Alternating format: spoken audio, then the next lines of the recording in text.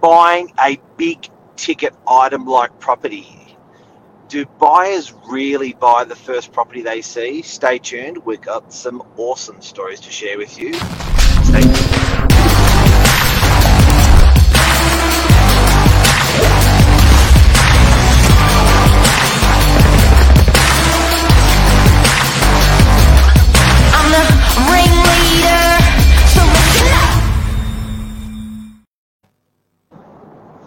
Good morning. How are ya? I'm good. How you going? Good.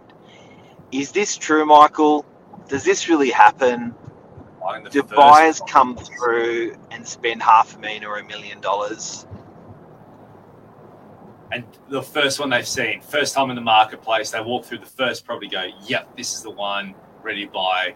Here's the offer, let's go. The short answer is most of the time, no. But yes, it does happen as well. We've had instances where it does happen. And the buyer so what are the differences between, so we were talking off air about a passive buyer and an active buyer in real estate. I think for people watching, sometimes it's hard to explain.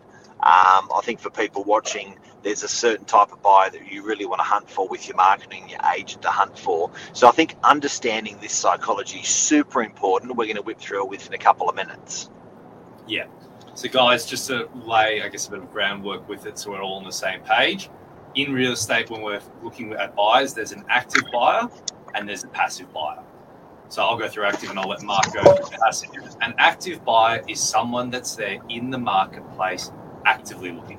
So this is someone that has got their finance approval, knows that, okay, this is the rough type of property I'm looking to buy. Let's say it's a first home buyer wanting to buy a one-bedroom unit. They're on realestate.com every day.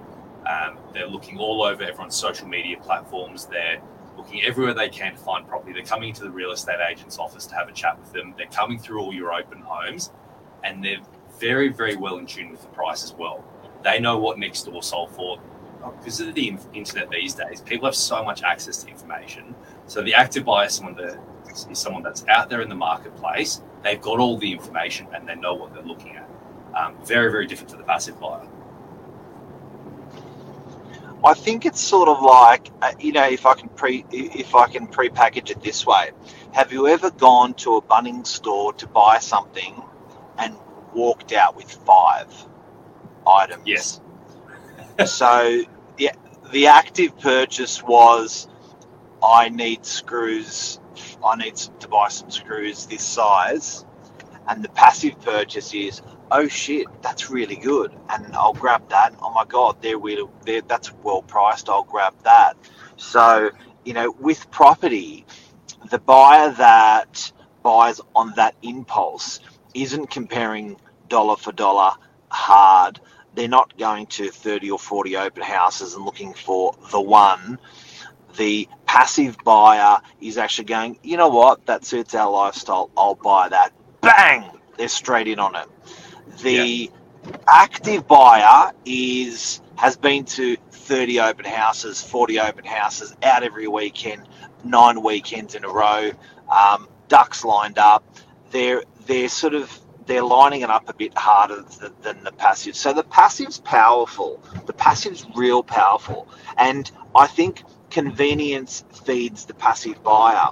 When you're open on a Sunday, when you're open on a Wednesday, when they see it in the corner of their eye on social media, when they get something in the letterbox, they think, shit, that suits. That's that sort of passive buyer that pays top dollar. Correct. And that's the buyer as an agent, you got to work for. You got to work harder to find them. Because people, in terms of, as you guys know, with real estate agents, all the marketing that we all do, especially here at Novak, obviously very heavy on our social media marketing also.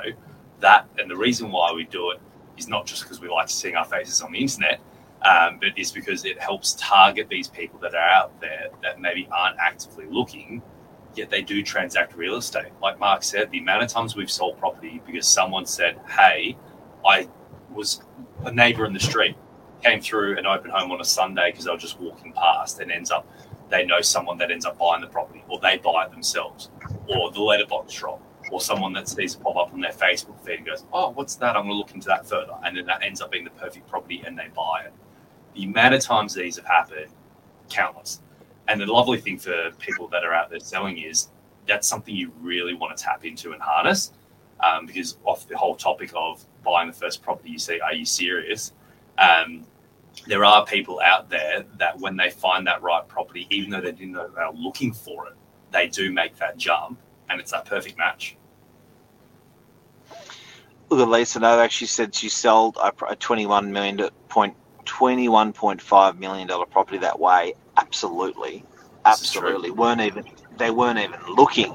They weren't even hunting, but it worked. Can I suggest something?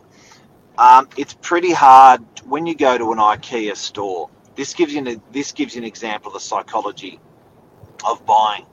When you go to an IKEA store, they lead you around a garden path like this.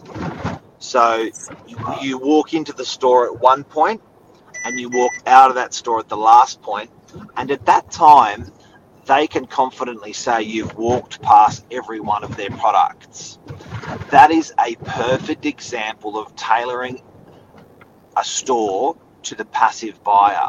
So sure, the active buyer is going to be sucked in at the front door. Sure, the active buyer is going to get to where they want to go to, but they can't get there until they've walked past every single item in the store. Now, how many people have gone in for one or two things into an IKEA and walked out with 30? That is the power of understanding the psychology of that buyer. That buyer is as good, if not better, than the active buyer. I think better. Yeah, I agree. And that comes down to also in real estate terms with an agent. And that's to give you an idea when cross-referring properties and selling properties. A good agent will always say, hey, you came through this property of ours. We've also got this one and this one that might suit you. You should come have a look at them as well. Take that buyer through. Because a lot of times, and people know this, and I know when I was a buyer as well, you think you know what you want. You don't really know what you want until you walk through it and go, ooh, I didn't think I'd like this, but I really, really do. And that's the whole I didn't think it existed. Sometimes you didn't even think that thing existed. It's like, what the hell? I didn't even know this was on the market or this was possible. Correct. Or I didn't know this style of property would suit what I was looking for, or just a whole array of things. So that's why you got to keep an open mind with it. And also a good agent should be taking through its properties as well. But it's the psychology behind it. And that's the thing also with people buying the first property they see. We see sometimes people walk in, go, we're ready to go. They see property, they like it. It's literally their first weekend looking, and they buy. And then we've seen other buyers, and Mark can attest this as well, that we've seen literally for years and years and years coming through open homes with us that have not bought one single property, yet they're still looking. So, Michael, in summary, if you've just tuned in, we're talking about the active buyer and property, and we're talking about the passive buyer and property.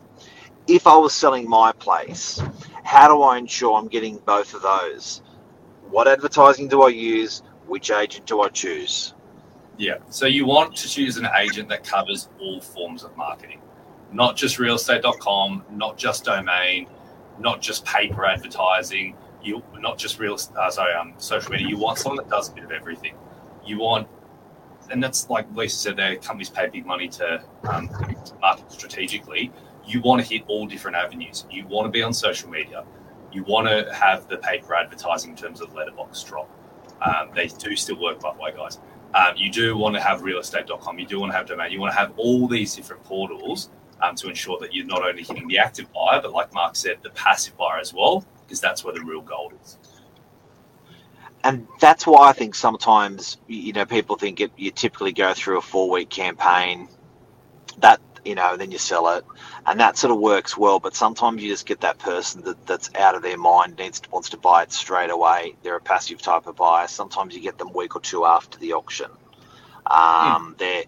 One thing I do have to say, the active buyer is attracted by most agencies. You whack it on realestate.com, you whack it on domain, do some photos, do a floor plan, you're there. That's what everyone's doing. Everyone's doing. And you know what? They're doing it sort of okay, or I'd even say pretty well. But the agent that is attracting that passive buyer, that's the secret sauce. That's what's going to make you the money. That's your insurance policy. That's your backup. So when you're searching for a real estate agent, make sure their active buyer campaign is strong. And that's pretty obvious what you want. You've seen it before. But that passive campaign, you've got to make sure that's bulletproof as well. And a perfect example I can give you is every agent does social media, but not every agent does it well. And that's that power of attracting the passive buyer. Signage out the property, lots of signage, letterbox drops, getting onto the phones and calling every buyer on the database and saying, I've just got something. You asked me to keep an eye out for you, and I've got something that comes up. SMS campaigns, but that animal social media is where it starts, and that doesn't mean putting it on Facebook and putting $50 behind it.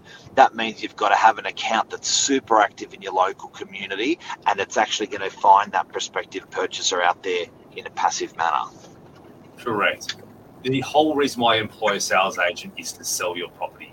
We're not marketeers for your property. We're here to sell the property. And that involves all those things that Mark just said. When you're on the phone telling people, hey, come and have a look at this. If it was that easy, then we wouldn't have a job. So there's an art behind it. You need to hit all those different avenues to have a successful campaign and get that long-term price. And that art really is an art, mate. You're absolutely right.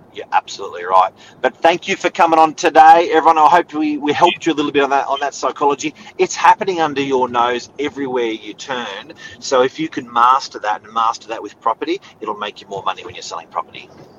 That's it. Thank you, Mark. See you, Michael. Cheers. Bye, everyone. Have a great day.